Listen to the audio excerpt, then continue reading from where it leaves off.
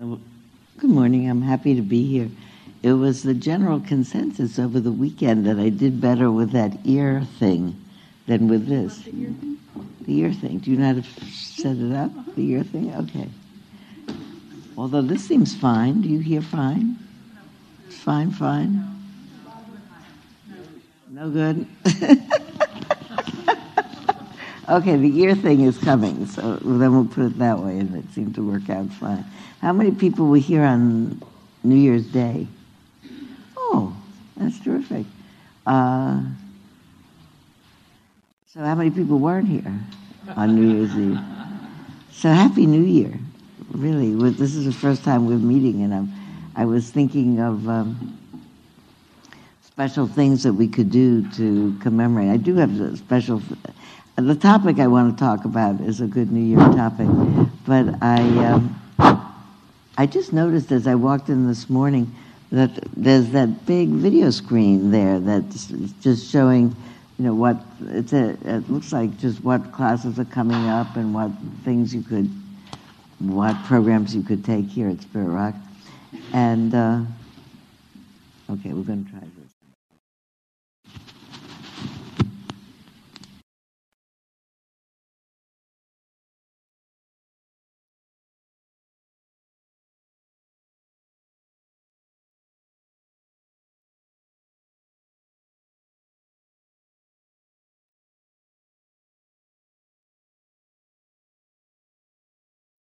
That better? Oh. So I came in, always last minute lesson plan. I said, there it is, it's just going by. I mean, it's all interesting. There are 2 or 3 things coming up that people might want to look at. But I thought someone just sent me, among the many emails of Happy New Year emails, someone sent me a montage of YouTube clips, I guess, including the one, it's called People Helping Animals. Have you seen that one? It comes around every once in a while, or you see one or another. So somebody has put together a whole montage of one after another of people helping animals. So I somehow, the first one I saw was someone on a fishing boat, commercial boat, where there's a dog floating out at sea, but clearly a dog that's not supposed to be there. It's not a sea animal.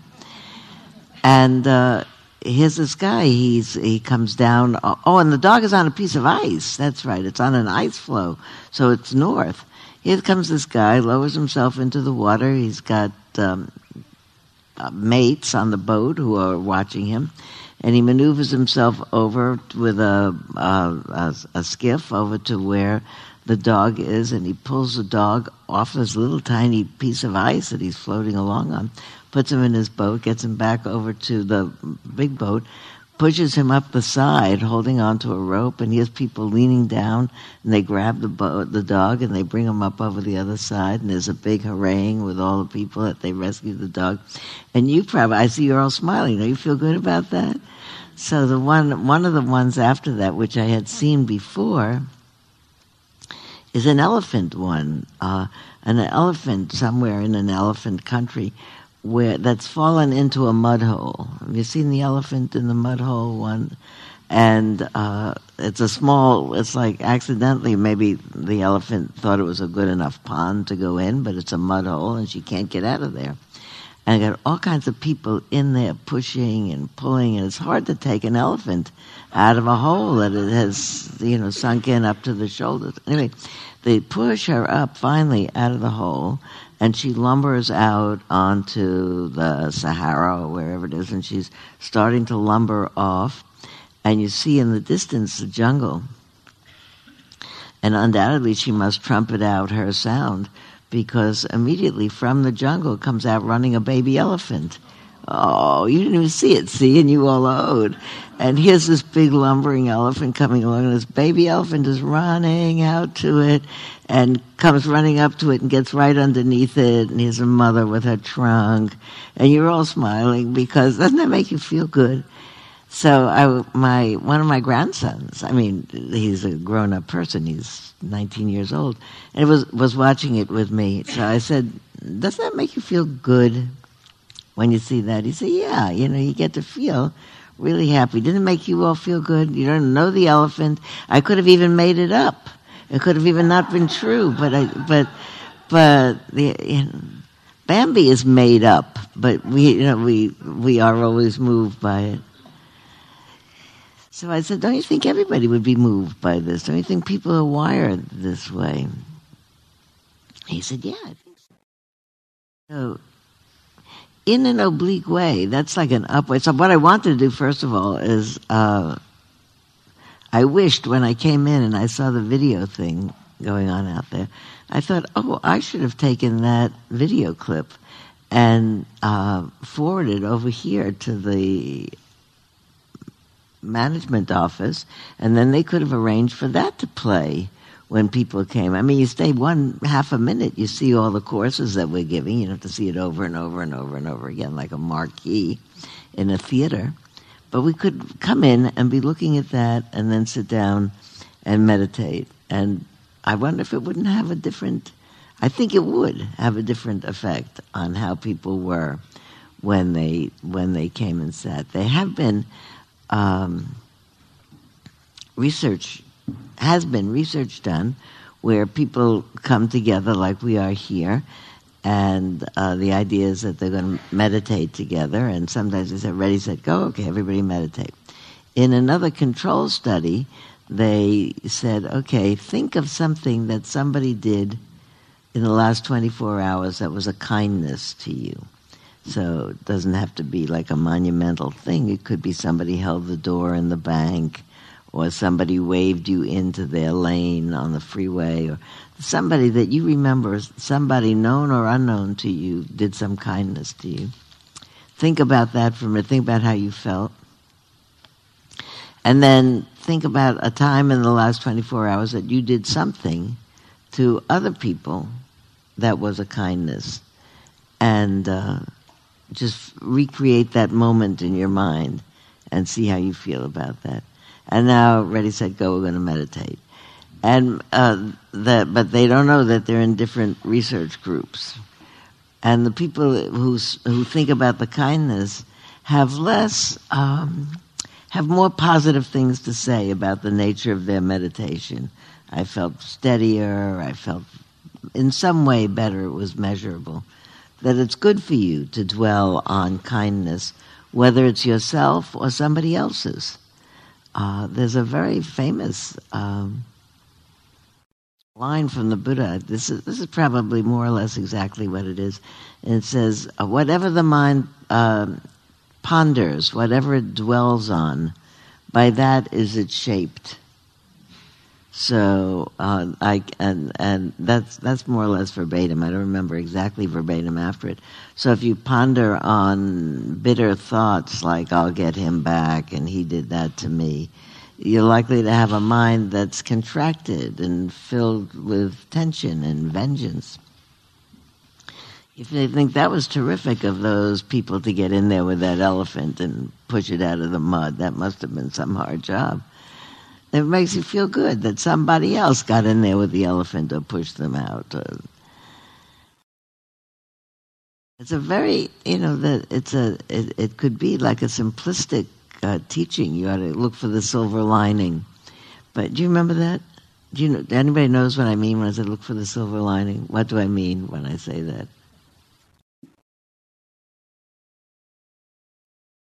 Every rainy cloud has good news. Two. Who recognizes it as a song and can sing it? Go ahead, sing. No? Would you sing it with me?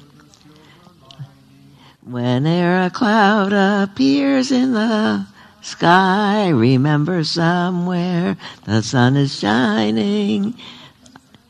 And you can make it do the same for you if you will look for da-da-da-da. Okay. For the people who haven't been here before, this is already beginning to be like a silly place. Who has not been here before? And so we can say hello to you. What's your name? Wow. From where in Minnesota? Yeah? Is it colder there than here? Yeah.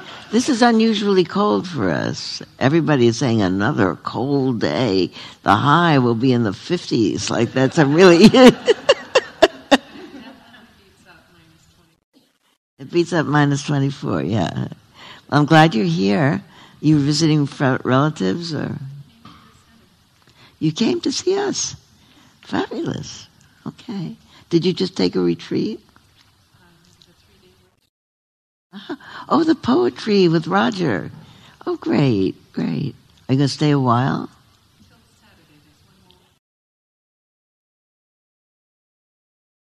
That's great. And the workshops are great. You know, of course, there are the retreats up the hill, but these workshops, which we are just having this new building since last year, are great. We do this every week.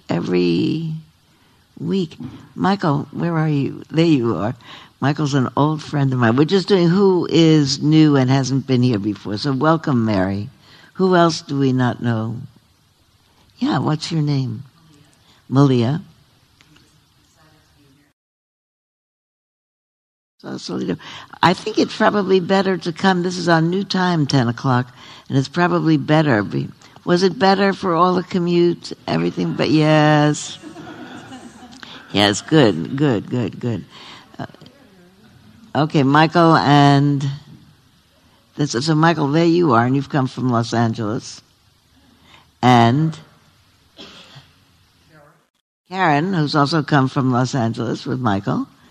And Michael and I are old meditation buddies from 20 years ago, long time ago. More than 20. Wow. And Janice, there you go. Oh, there you are. Okay. Nice to see you. Huh? There you go. Who else has not been here before, ever, on a Wednesday morning? Oh, Hunter. So you want to tell everybody where you live? And how come you came today? Your mom came and you didn't. Remind everyone of your name. My name's Heather. Heather. And who else?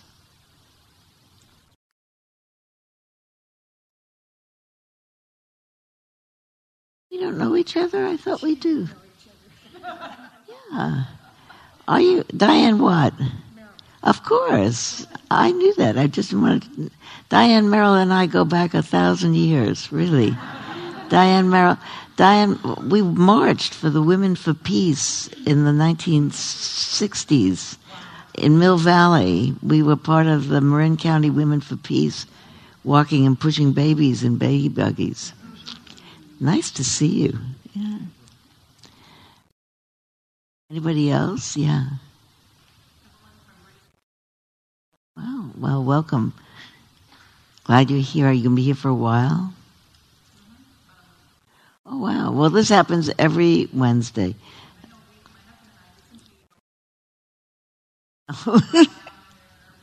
Oh, thank you very much. Do you all know that? I'm so pleased about that. Every week, probably today, what we do here is getting recorded. And it plays starting tomorrow morning on dharmaseed.org. And it's free. And it has, dharmaseed.org has for 20 or 30 years been archiving Dharma talks by everybody. And who gives Dharma talks. And so you can look up by the teacher, by the year. Sometimes I think I could look back 20 years and see what I was saying. But then I thought maybe it'll be embarrassing, so I didn't do it. But I happen to know how many there are, or more or less, of me. So I say to my husband, should you outlive me? Should I predecease you? You could listen to an hour of me every day. Said I'm probably going to skip that. I did that enough. So is that everybody? Okay. Welcome. I'm very glad you're here. One of our other rituals is after we've introduced who's new, we say 1 minute of hello to each other. So or something like that, just so that people get to say something to somebody near them. So ready, set, go, 1 minute of hello.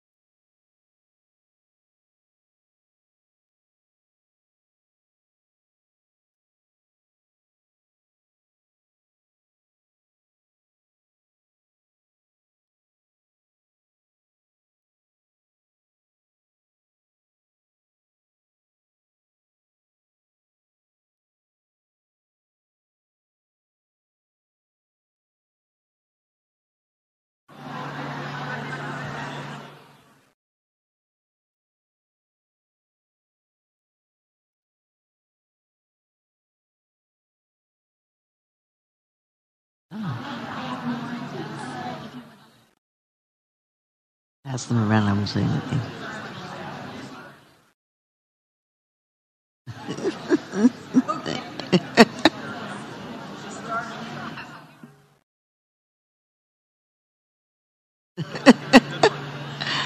No, I actually love that. Every time we do that, and everybody starts to talk, I have the memory. I often have the memory at that point where I say hello to people. I often have the memory that when 30 or 40 years ago, when Dharma first became interesting in the West, and Westerners particularly began to go to Dharma classes, Buddhism, even the word Dharma, which means what the Buddha taught or that which is true, was quite new in the West, and it had a kind of a mystique of differentness about it.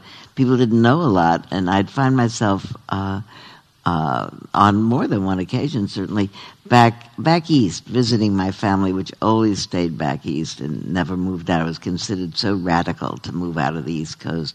But I'd go to a wedding or another family thing, and a big affair, and people would introduce me, and they'd say, "This is my cousin Sylvia. She's a Buddhist teacher," in the middle of a big partying after a wedding. "This is my cousin Sylvia. She's a Buddhist teacher."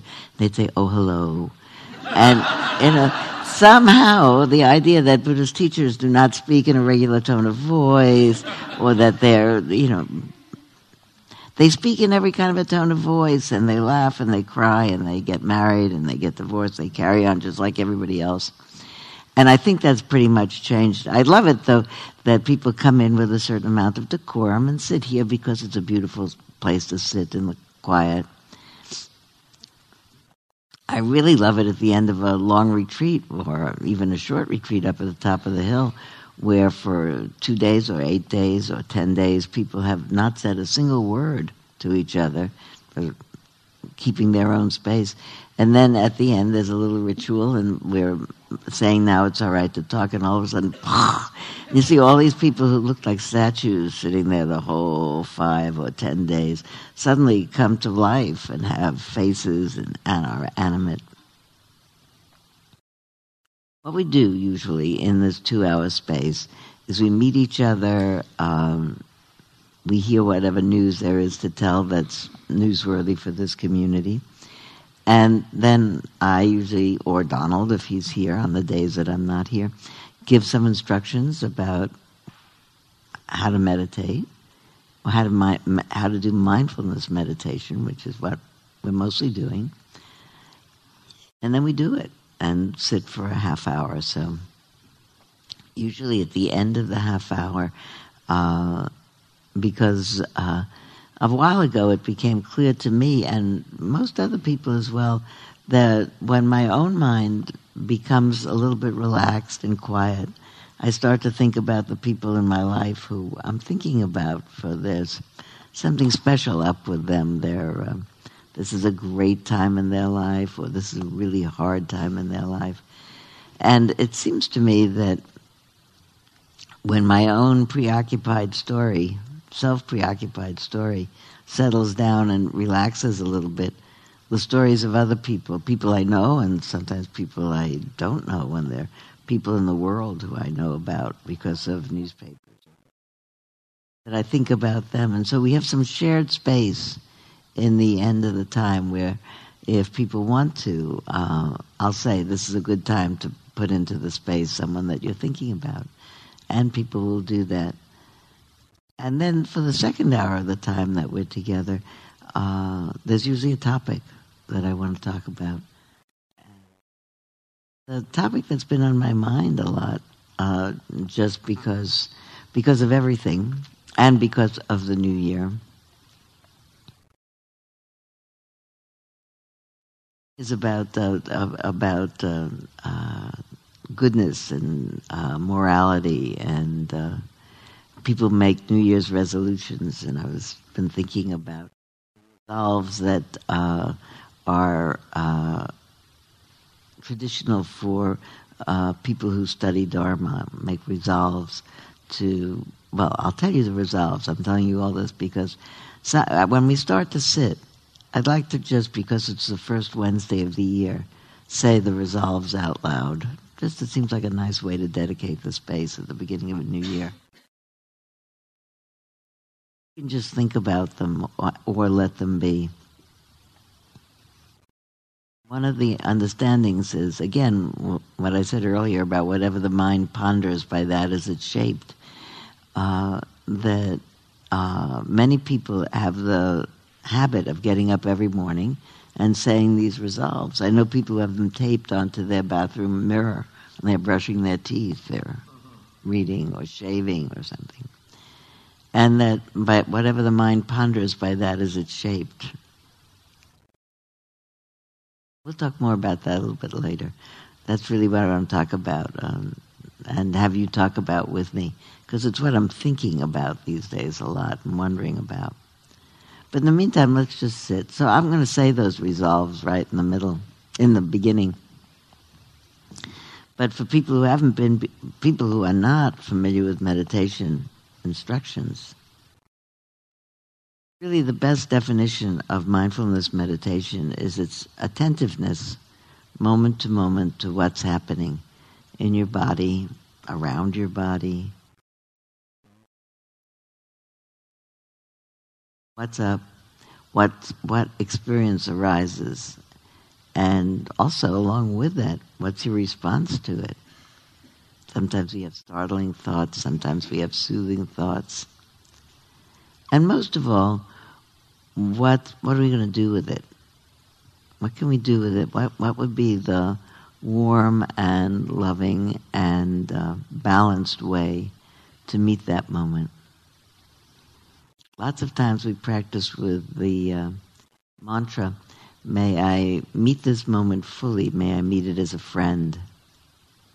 You don't have to say that the whole time that you're sitting, but really the instruction is to be here. My breath is coming in and coming out and coming in. Lovely here, and when it's gray, it seems to be pretty, and the room is comfortable, and I feel good. Glad I'm here. Oh, I wonder what will happen later, and tomorrow I have that thing coming up. Wait a minute, no, I'm here. My breath is coming in, and my breath is going out. It's not just breath, but it is just here. Just here. Let's try to just be here.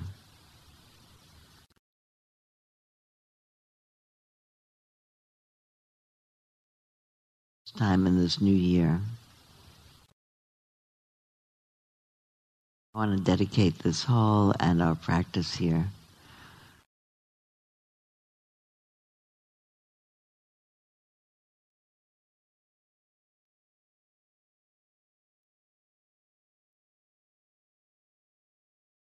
undertaking the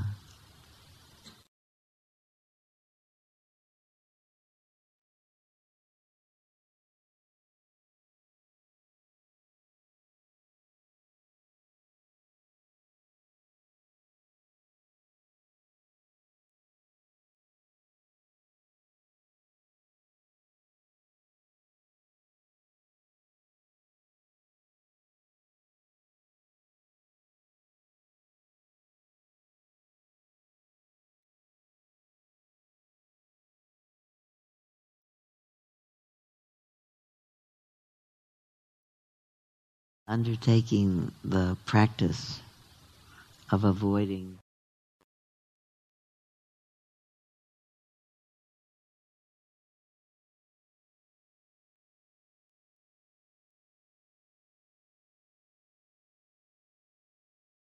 making those resolves,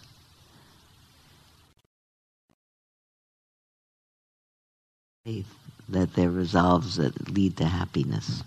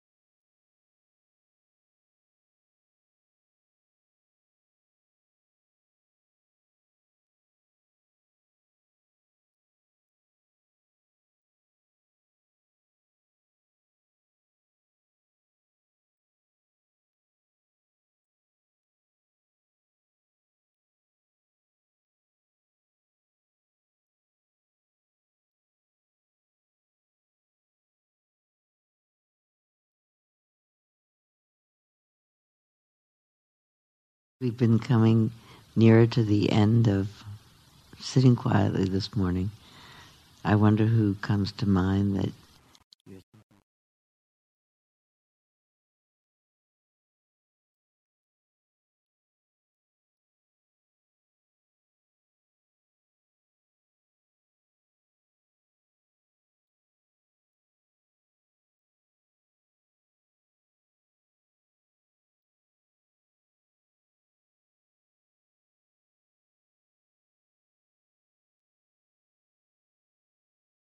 also thinking about Houston Smith, who just died in at 96.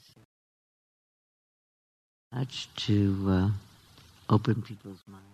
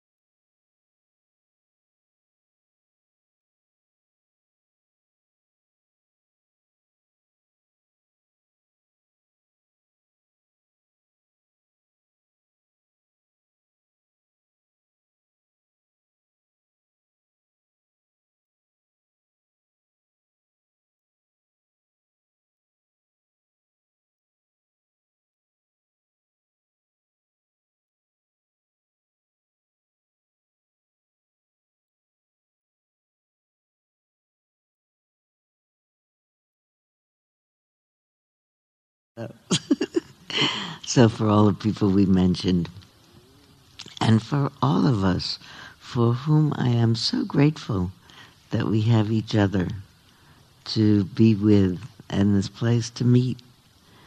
One 4-year period to the next and into, I hope, a long future where we can meet and talk about our hopes and prayers and wishes for well-being.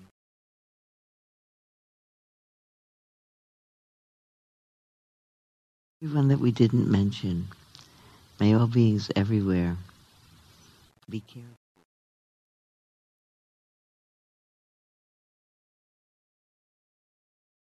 All its inhabitants.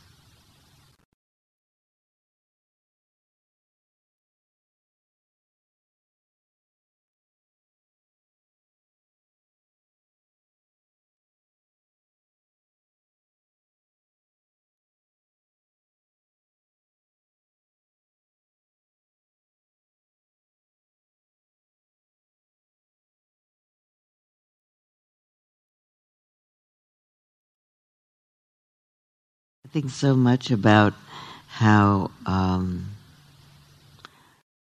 important it is to me, and I think to all of us, to have a place where there are people that we know and don't know that we feel somehow resonate to what we think is important and wonderful in the world. And where we can say things like, I'm dispirited, or my friends are dispirited, or I'm disappointed. And even I'm happy, great things have happened. But where we can go and talk about being a person. Someone said to me yesterday, I can't even remember where it was, and maybe it was Sunday when I was last here, but somebody who hadn't met me before, but she said, but who had read a book I'd written, and she said, I know your grandfather can't be living anymore, but I read your books, and I very much, the best thing she said was that your grandfather made that remark about it being very hard to be a person. So I felt really good about people with grandfathers. My grandfather spoke very poor English. He came to the United States from Eastern Europe when he was 28 years old. And he never could read or write in any language. And he got to speak English, but heavily accented. And my household spoke Yiddish when I was growing up. But he would say when sad things would happen that would really tax the spirit, some business work would fail or something would be bad in the family, and you had to get through it, he'd say, with a big sigh, it's very hard to be a person. It is very hard to be a person. All these things happen to you. So what I wanted to talk about today, I'm sure I've said all the ritual things that we say about it's good. Well, we did all that. I'll tell you what I wanted to talk about. It's been on my mind. And in the middle of sitting, I suddenly reshuffled how I was going to talk about it, which is what often happens to me. I sit here with all the material I've brought and all the material I planned I'd present in a certain way. And I'm not going to do that. I'll do it in another way because it reshuffled itself as I sat. So what to start with? That I mentioned the precepts in the beginning. We might want to think about that. You don't have to. You can think about it now. You don't have to decide now. We used to periodically, once a month, have a recitation of precepts period where we'd come together in some period of time. I would say each of those precepts, I undertake the precept to abstain from harming living beings. And which I said today, but I went right on and said the second and third and fourth and fifth. But we found during those years that just hearing it while you're sitting And on the one hand, most of us, of course, when I first heard the precepts in the context of being on a Buddhist retreat, and people said, now we'll ally ourselves with the precepts, I felt borderline insulted, that suggested that I wasn't already keeping those precepts. I mean, they're sort of bottom line precepts. I'm going to behave well in the world and not hurt people. And to say to people, now we're going to ask you to take on these precepts, I thought, what? But my teachers in the early days, my closest teachers are all a decade and a half younger than I am. And they were more hip than I, and ethics were not terribly hip in the 60s or 70s. And they are hipper now, I'm happy to say. But it seemed to me like we already do that. But I've really come to realize over the years that if I say, or if someone else says, and I reflect on, I undertake the precept to... I undertake the practice of not saying things that are exploitive or abusive, and then I sit there for a few minutes, I get a little bit of a spontaneous moral inventory.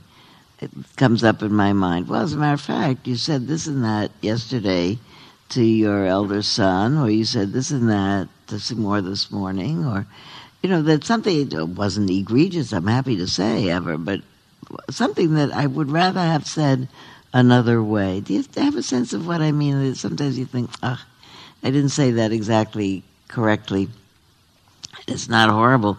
But later on you feel a little bit, I just wish I had done that. And we lead fast lives. We can't stop every second and think it over. In the Buddha's instructions to Rahula, which I love to bring up from time to time, because they're so dear. His son Rahula also ordained and became a monk, it is said. And in his instructions, he said, before doing anything, you should reflect. Is what I'm going to do right now, is that going to be for my good and everybody else's benefit? And if it is, do it. And if it isn't, don't do it. And in the middle of doing something, you should reflect, is what I'm currently doing for my benefit and everybody else's benefit? And if it is, continue. And if it isn't, stop and fix it up. And obviously, after doing something, one should reflect thus, da-da-da. And when you first hear it, it sounds like you would never do anything, because you'd be so busy reflecting before and during and after that you would be really, be a very staccato life by the time you reflected. So clearly it doesn't mean that. I think it must mean inclining the intention to live that way, and every once in a while renewing that intention. And that whole idea is based on a concept of the Buddha, which I find in my life echoes to be true, that when I feel like I've done the right thing, I feel good. And when I feel I've done the wrong thing, I don't feel good. This is a ridiculous thing, but this just came up in my mind. It is ridiculous. I was walking my dog yesterday in between those rainstorms. This is so bad. It's so minor. I'm walking my dog around my neighborhood in between rainstorms. I'm walking him. He's a very old dog and doesn't like to go out when it's wet. But I'm taking a break between the rainfall to walk him so that he does those functions outside, not inside. And as we're walking along, he suddenly does a function right outside, and not even in the grass or where it's hidden, but in the middle of the street, and it's kind of messy. And I think to myself, it's going to rain in a minute, it's cold. I have the plastic bags in my pocket. I look this way, there's nobody there. I look that way, there's nobody there. I think it's going to rain, it doesn't matter. But at that moment, I thought, I have got to pick up this stuff because I'm going to teach about precepts tomorrow.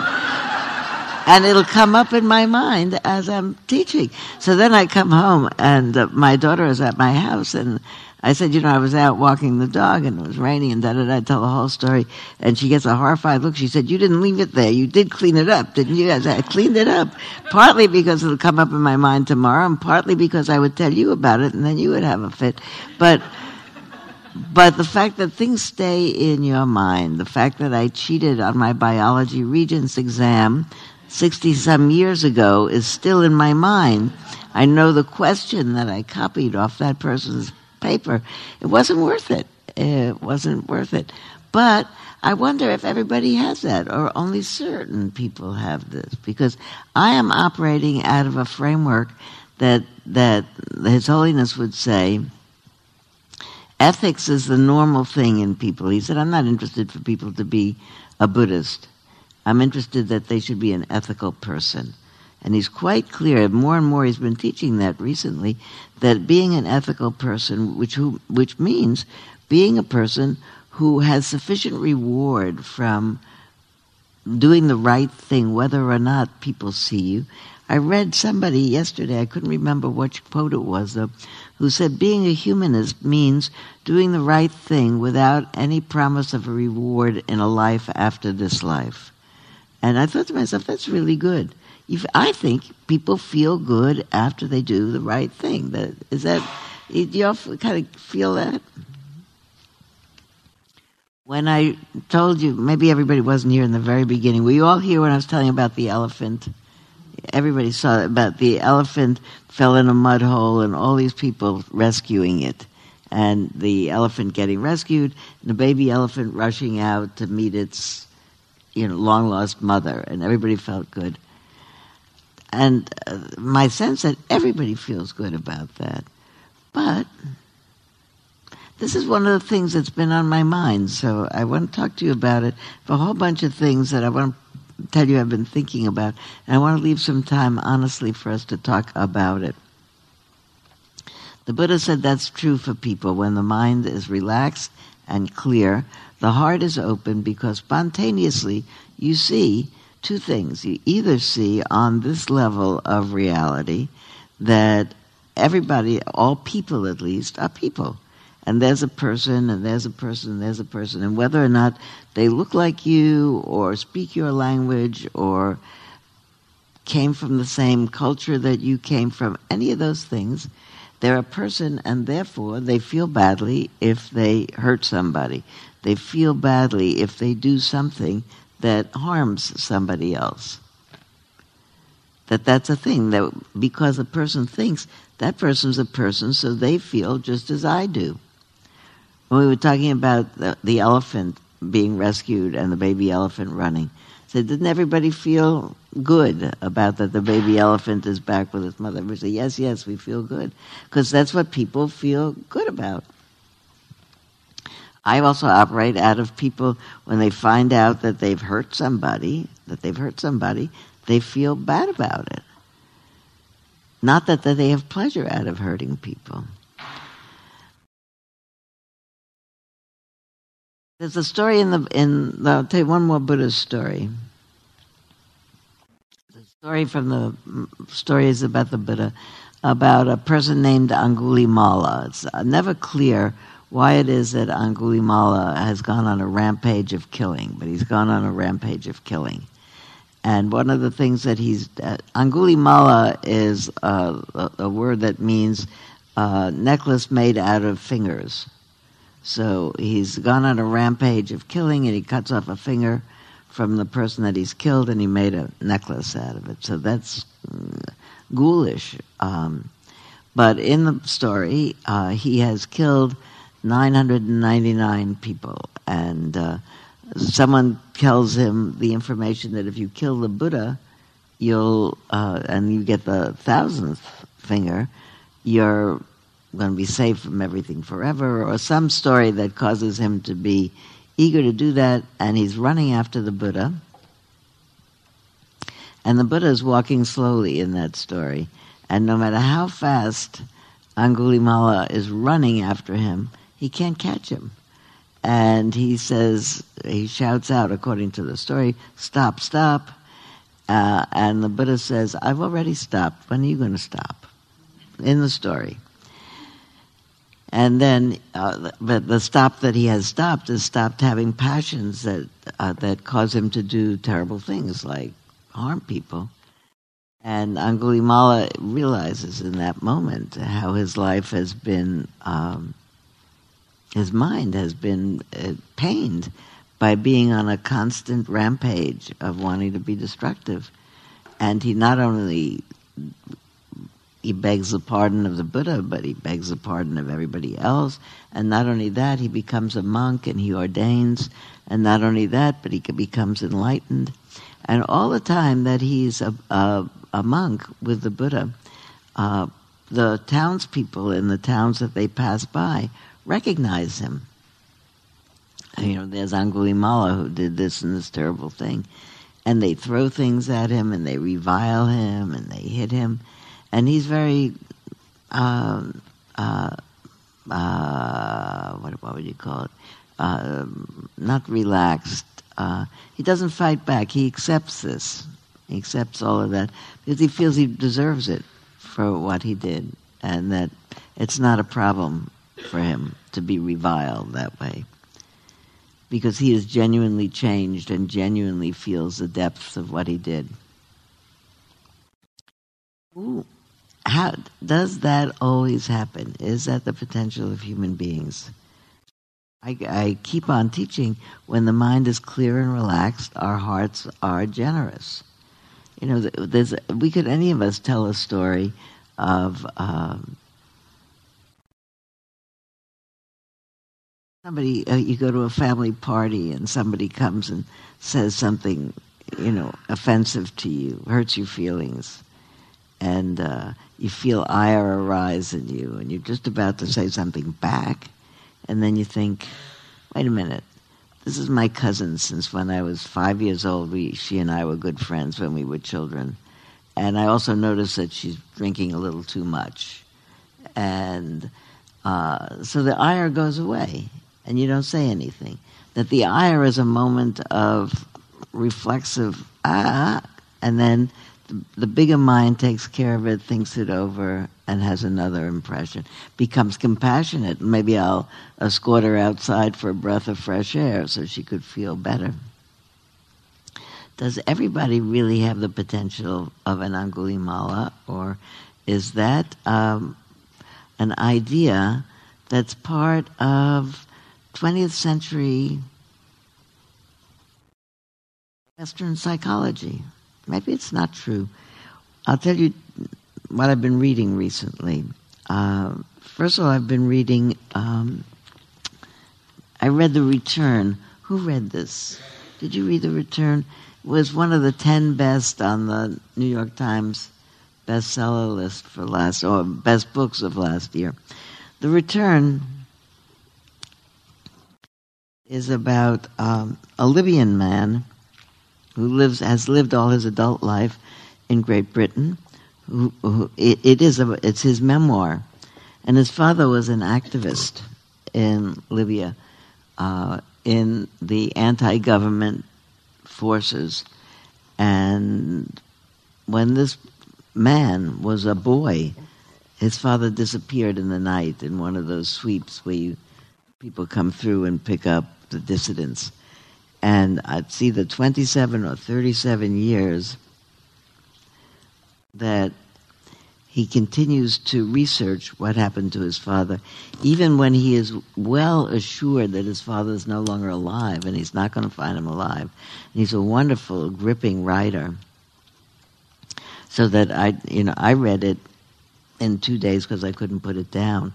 I gave it to a friend who couldn't read it because he said it's too terrible to read, because it has, as he's interviewing other dissidents who lived or got out or had last seen his father, and he begins to piece together the kinds of maltreatment that his father must have had in these Libyan prisons for upwards of 20 years, that is so painful to think about, that the friend that I lent the book to said, I can't stand it.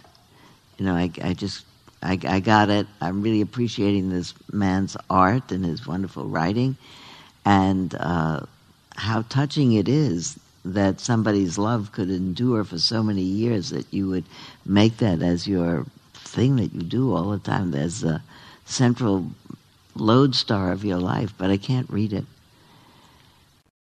And I went to the bookshelf and I found a book that I read now, 15 or 20 years ago, called Man is Wolf to Man, Surviving the Gulag, about a man who not only survives a very long time in the Gulag, but is a Jew and survived the Hitler regime before that. So from one incarceration to another in the most terrible way, and survived, found his old family in the United States, and had been a physician and went back to get further training and became a plastic surgeon of considerable note and considerable benevolence in teaching people. Not only survived terrible kinds of stuff, but as a person eager to donate his life to taking care of people. So his mind did not become corrupted. His body had been really terribly, terribly abused. I'm thinking about things. I'm thinking about the name of the yearly forum that Tricycle Magazine used to hold, was called Change Your Mind.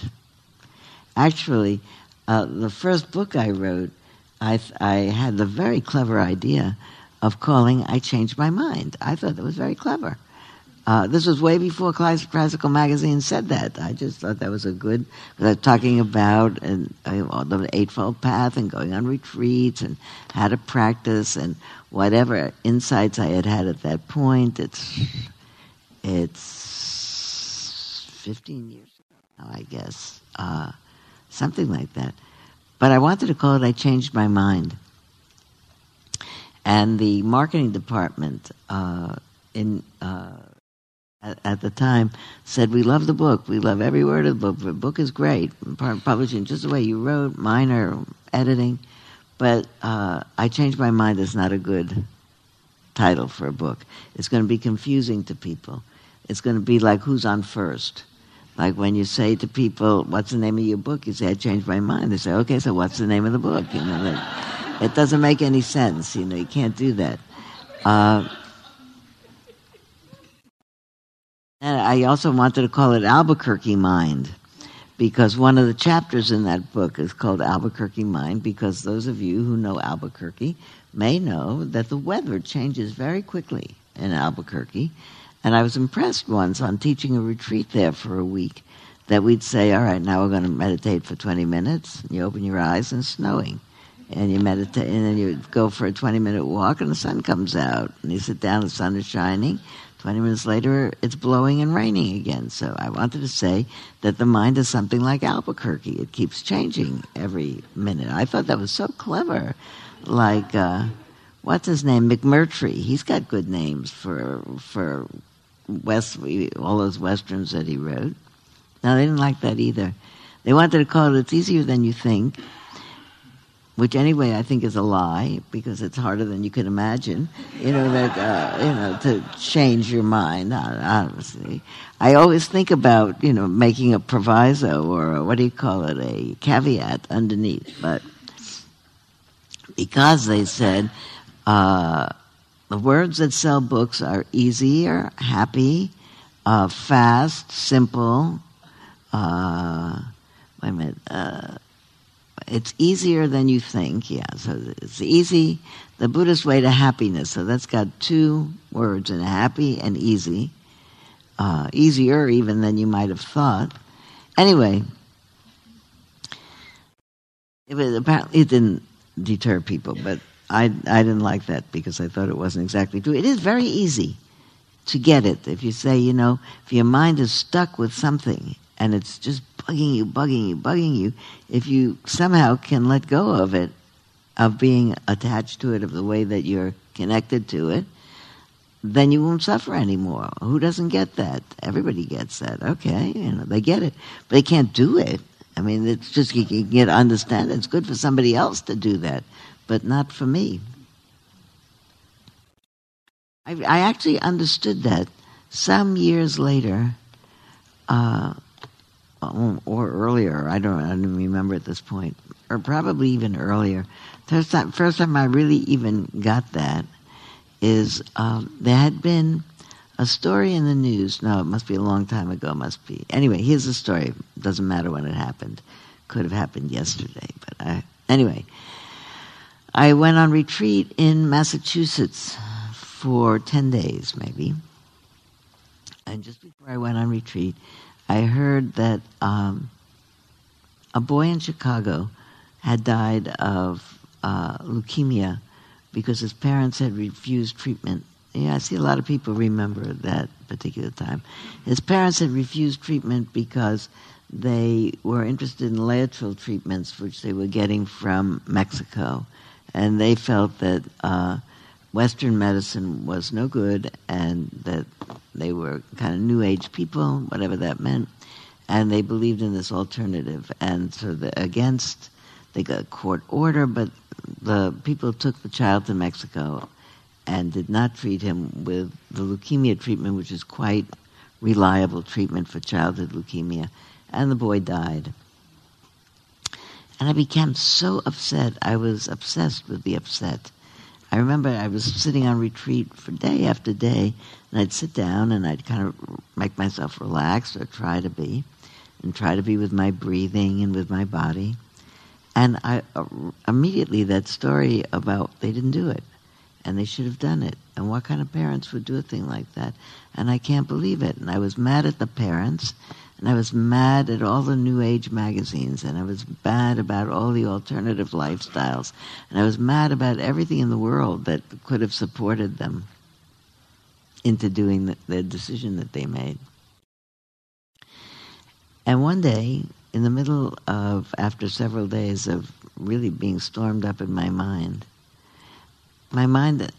maybe accidentally and maybe because I was making some effort to calm it down, my mind suddenly relaxed, and I felt so sad for them. I just really felt so sad. At that moment, I realized they were doing what was the most loving thing that they believed they could do. They really believed it, and they did that, and it didn't work. And here's their child is dead, and surely they'll remember it their whole life. And people get ideas that they believe, and they're not good ideas sometimes. But to be angry with them because they did that. I realized that the anger really came from my own fears about their parents that don't take good care of their children. Or what am I not seeing about what I'm doing for my children? Or what might I accidentally be doing that might not be for the benefit of my children?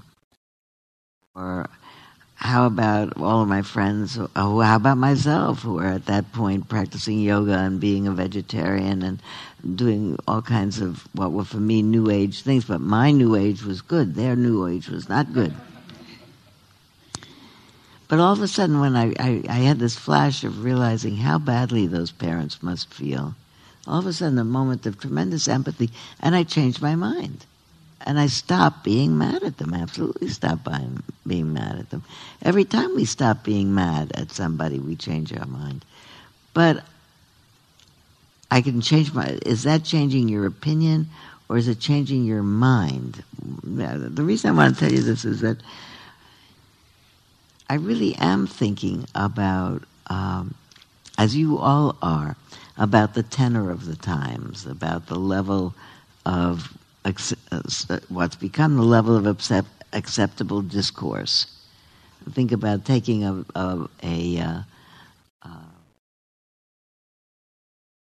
precept that says, I'm not going to use speech that's abusive or exploitive.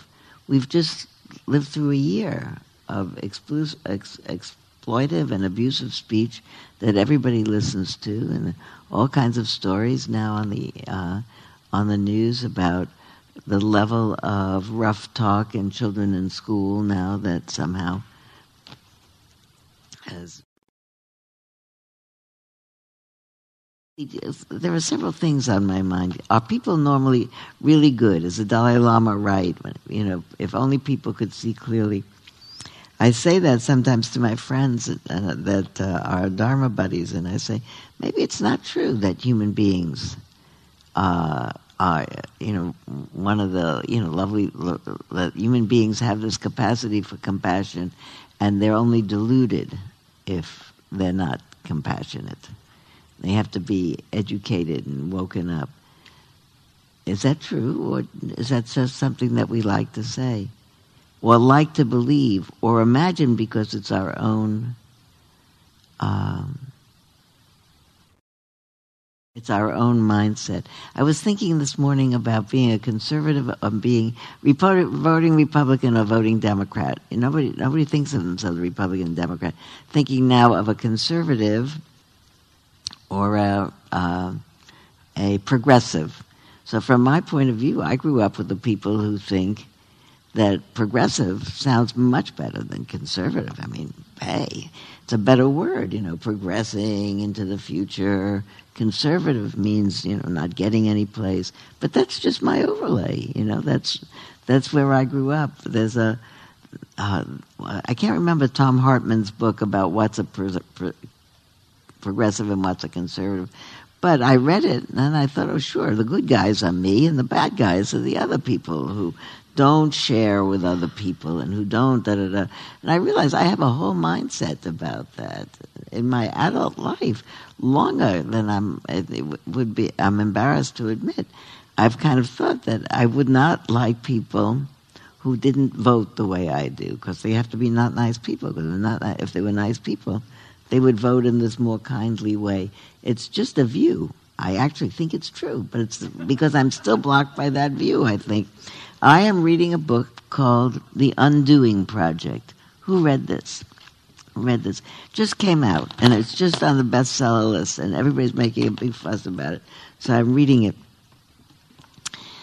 And the first chapter has to do with being able to see that we say, I'm going to weigh the evidence with an open mind.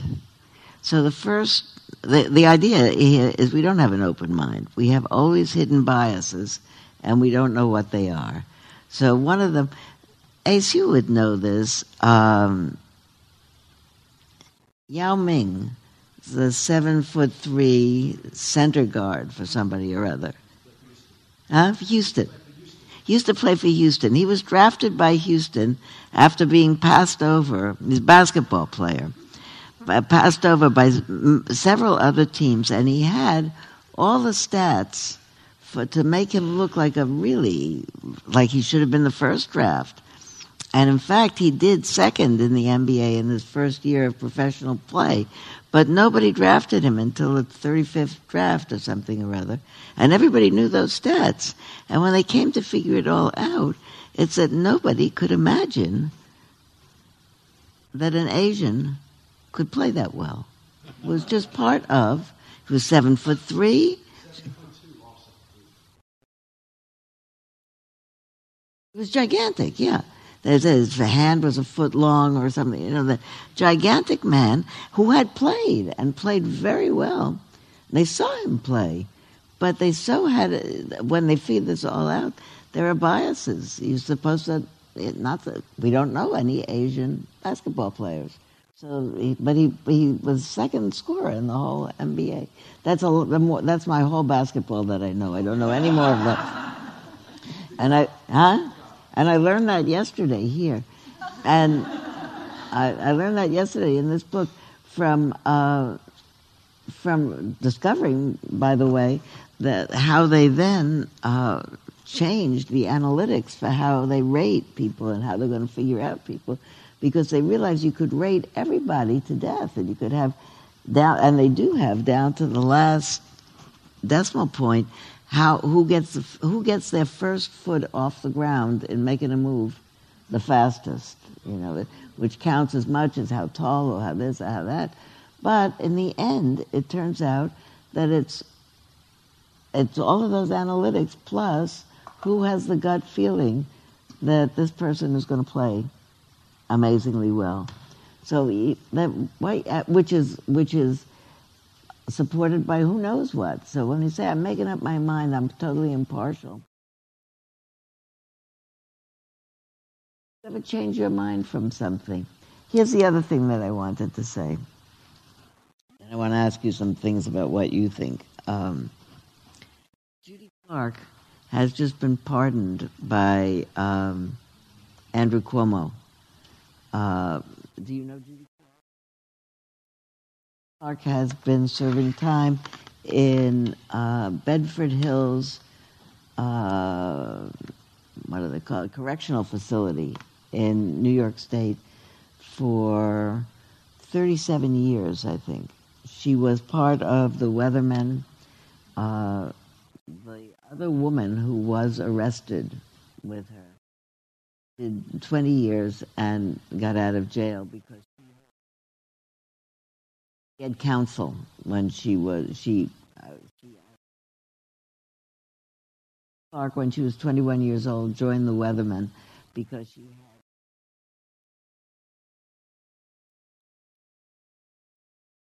government and not trusting the government and needing to bring down the government. And she really was very sincere about her beliefs. She was so sincere that she refused counsel. Weathermen were a radical group of students who committed a crime, a robbery, in which, and during that robbery they were caught, and during the robbery 3 people were killed, and 2 of them are policemen. And there's a thing, if you kill a policeman,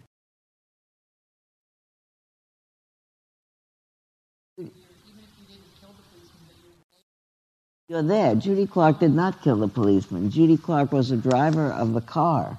She was a driver of a getaway car that was around the corner, but she spent 37 years in jail. And she had a child at the time. Her child that she had at the time is a lecturer at Stanford now. So the child is grown. Judy Clark is 60-some years old.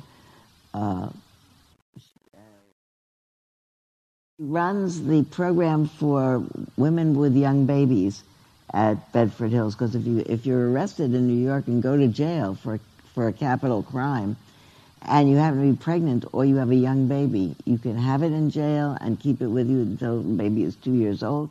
They have a whole building for that. And she's in charge of the teaching mother-child care and running that whole unit. She's gotten she, of course, finished her college degree. She has a master's degree. She's written all kinds of... And she has not been able to get out of jail because she has a 75 year. And every time she comes up for parole or anything, shortening the sentence, the local populace that has not changed their mind about if you kill a policeman, you never go. Over the years, I know her. I've met her. I have a friend who's the Jewish chaplain at Bedford Hills. So I've met Judy Clark on a variety of occasions.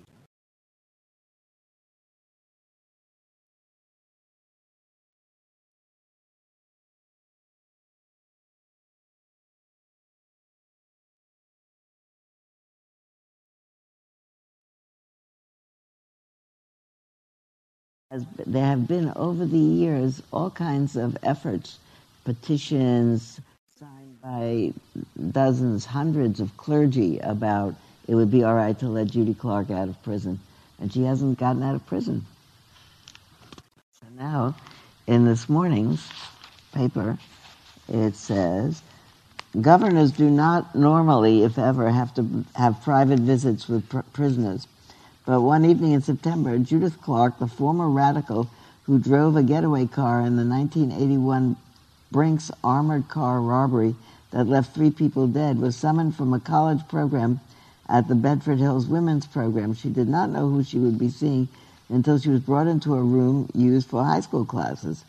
About 10 minutes later, Governor Andrew M. Cuomo arrived. They sat down. He wanted to know about her crime and her motivation. Were you on drugs, Mr. Cuomo asked. No, Ms. Clark replied. I was on politics. Now, Ms. Clark, now 67, has already served 35 years of a minimum 75-year term. She was not eligible to seek parole until 2056. Her only hope of getting out during her lifetime was a grant of clemency from the governor, a power Mr. Cuomo had almost never exercised in nearly 6 years in office. The governor announced Friday that he was reducing Ms. Clark's minimum sentence to 35 years, meaning not that she will be released, but that she will be eligible for parole in the first quarter of 2017. She is among 113 people who received various forms of clemency from Mr. Cuomo. In a single day, he reversed decades of disuse of that power, using what his office said was the largest number of such grants by a New York governor. I wanted to see if there was because I read about the response from the sons of,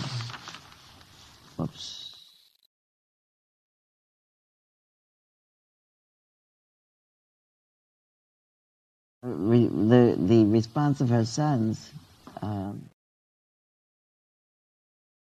If Ms. Clark is released by the parole board, she has a hell of a case, said Mr. Cuomo, who appoints the board. She hopes to work at a primary health care clinic for the disadvantaged and with Our Children, H-O-U-R, which helps mothers who are incarcerated. Mr. Cuomo said he was not worried about paying a political price for commuting Ms. Clark's sentence. I've gotten to a point where if I can sleep at night, I'm happy. I can sleep at night with this. I believe showing mercy and justice and compassion and forgiveness is the right signal. You can't make them happy. You live your life by them, and you're lost. I read also, and I don't see it right here, the response of the son of one of the slain officers who said, it's not going to make me any less sad that my father died to let her out of prison, and it's not going to make, and it's not good for Harriet. She was so it's all right with me if she gets out. You know, people change their mind. The reason I read about this is I read in another place a longer discussion of what Judy Clark said.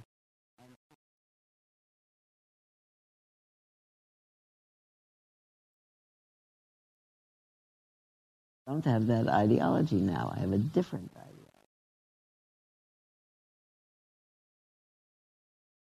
Oliver Twist. Oliver becomes a pickpocket because the people who take him in and are good to him become a bad boy, or did he behave properly in his family?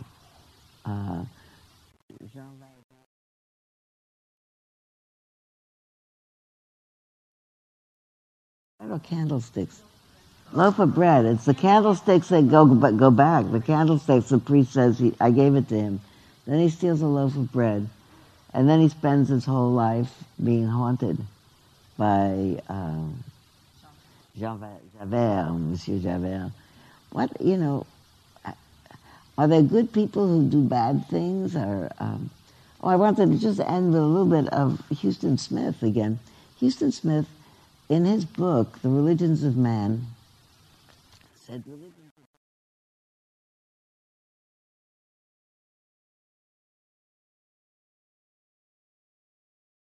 but every religion that's endured has a code of ethics. So that every religion has been a socializing aspect in a society, and they have a code of ethics.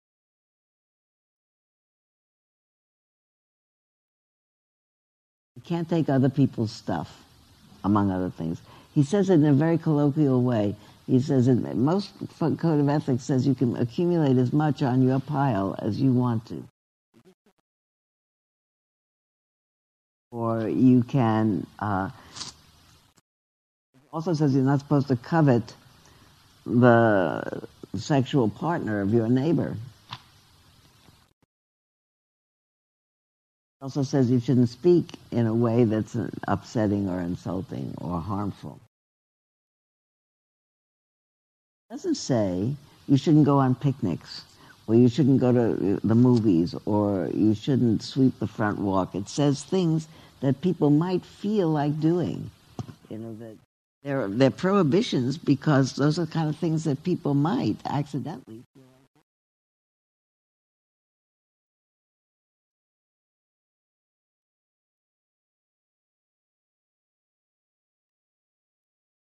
Don't make a prohibition about you have to stand up in the morning with your left foot out or before you write.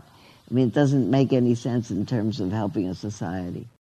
But don't covet what your neighbor has. Don't take their stuff. Don't take their person.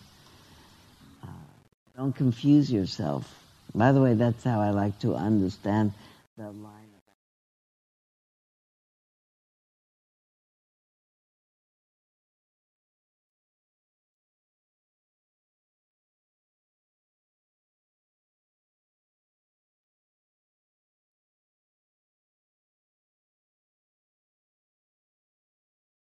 I said I took a vow after the election that I'm not going to listen to cable news anymore. A big applause from people, all of whom, it's like I could have said I gave up some terrible addiction, because I did give up a terrible addiction. It's really, even if it didn't make me a terrible person, it wasn't good for my mind. My mind feels a whole lot better. It feels a whole lot better. I don't need to have. I have to stay up. First of all, I stay up to the minute every morning. Every morning, the New York Times comes to my house. I'm pretty well up to the minute.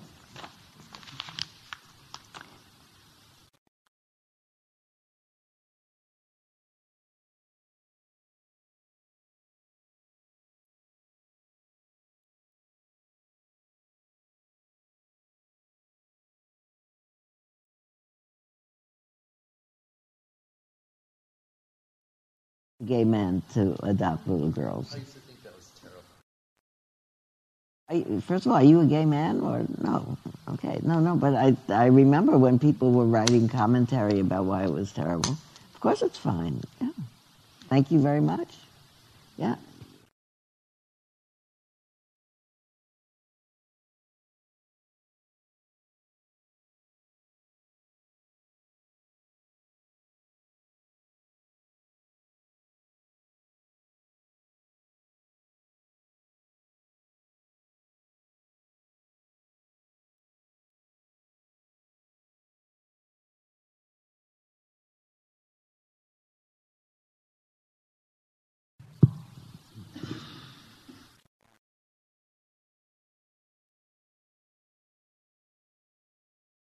Last for a month or 6 months. We ended up running together for 5 years. And by the end of it, I had him reading the Buddha's Discourse on Views, and he had me reading the Book of Mormon. And I suspect that he felt the Buddha's Discourse was as much nonsense as I felt the Book of Mormon was. But I changed my mind about who people are. People are not their views. Views are a separate entity that infects them like disease. Oh, bravo. Honestly, really. Bravo. What's your name? My name is Jeff. Jeff, thank you so much. Thank you so much. And yes, absolutely. It is absolutely. I am a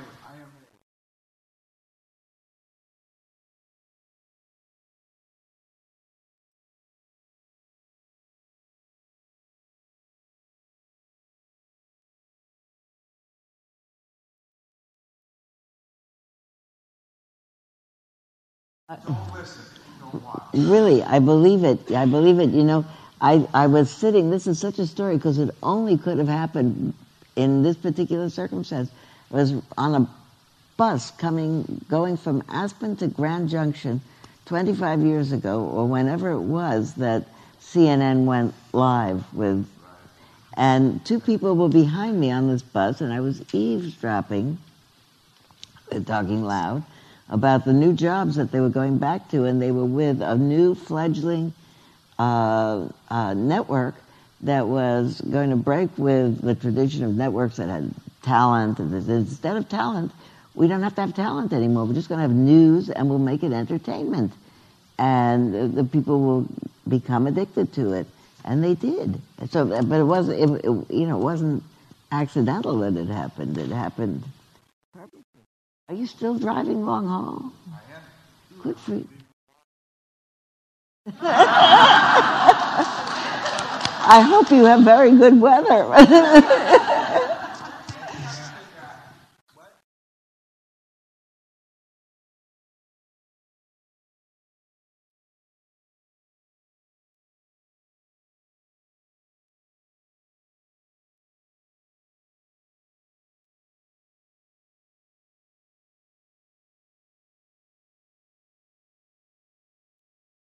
Are Buddhists.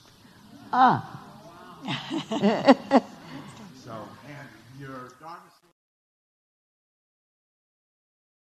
Oh.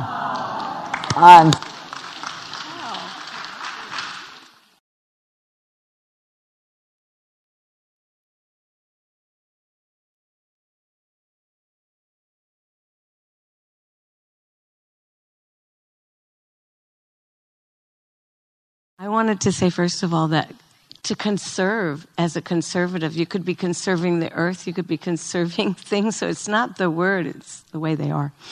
But I also changed my mind about people that commit suicide. I just had a cousin that did that, and I've just thought about it a lot.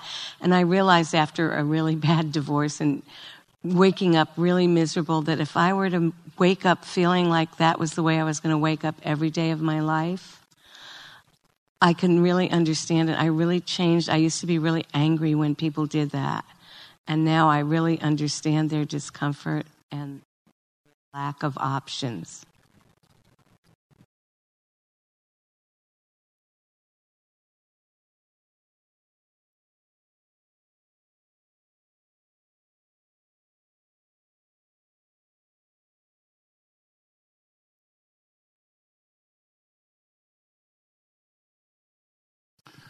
Much reading and not very much television. After much reading and not very much television over the last several months, I've changed my mind about the view that the people who were voting for Trump were simply stupid or deluded. And in fact,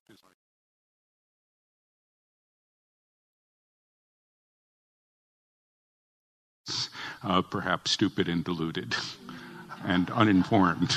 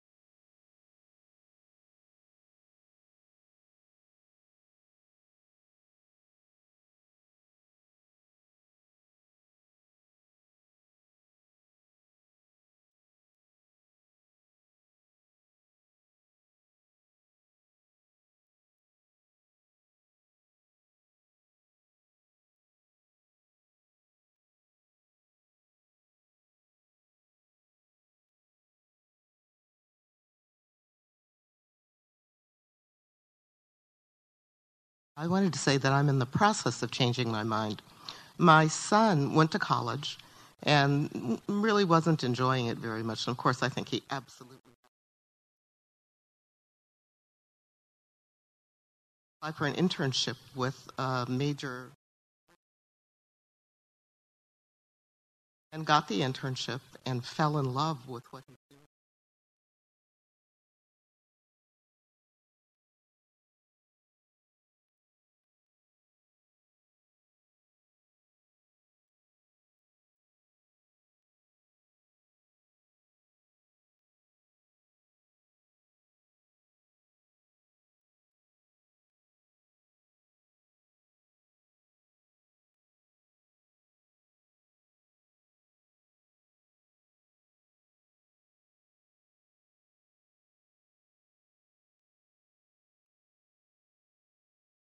Maja.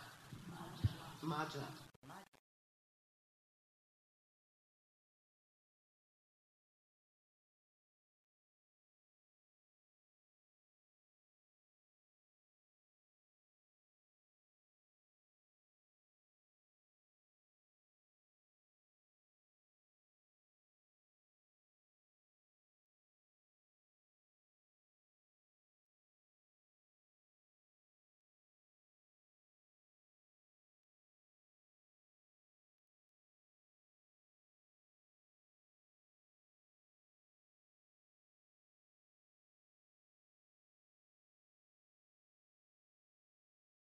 30 years ago, Maja, my elder daughter was not finished with college, and she's got a job. She got the offer of a job that she really wanted to take in the field she really wanted to enter.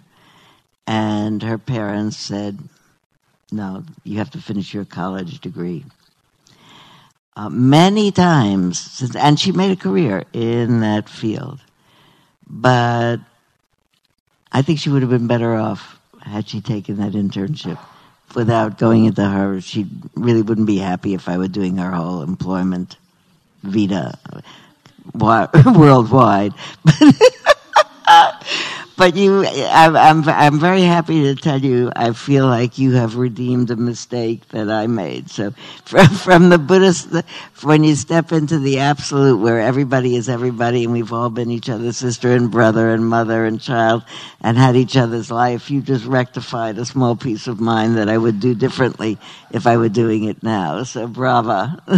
Good for you. And isn't it interesting, anyway, what people get really excited about doing? Who would have thought, Who would have thought?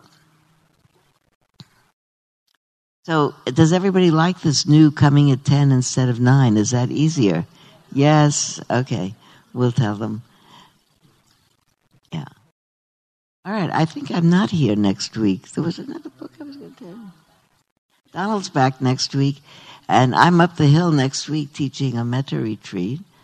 And I'll be back after probably 2 weeks. But I really am working on this. I changed my mind because how do you know, what changes? Does an opinion we just had an opinion falls away, a view falls away, and then you don't have that view anymore. You have a better understanding. Or you see through a false view. Maybe that's it. The view I had that was an untrue view. Maybe we do that our whole life. Anyway, what I was hopeful to do as we were in this beginning of the year, I didn't do it today, but next time, still the beginning of the year, is talk again about the list of 10 paramitas and the qualities of heart that the Buddha really talked about developing, since we're talking about goodness and kindness. And the first of them is generosity. And I'd just like to talk about generosity in all its forms, not so much in the form of, I'm sure we're all generous with giving stuff and helping out when we can and contributing to. I'm thinking more of generosity of spirit, which is maybe letting go of all old views. That generosity is the feeling of being able to, that I don't need this. I don't need this view that limits. I don't need an old grudge. I don't need... Anyway, that's, I think, what I'll talk about when we're back here again. Anyway, first of all, because it's the beginning of the year and it seems nice to talk about those foundational things. And generosity is the first of them. And in, 15, 16 years ago, James Barras and I were in India meeting a particular teacher in the Advaita tradition. And he said, what do you teach at Spirit Rock? And James said, well, we primarily teach about generosity. And he said, this particular teacher, he said, there is no such thing as generosity. So James and I, that could be like the what do you call the trailer for the movie. There's no such thing as generosity. You come back and I'll tell you why he said there's no such thing as generosity. Okay, and I'll see you in 2 weeks or 3, whatever it is. May all beings be peaceful and happy and come to the end of suffering. Happy New Year.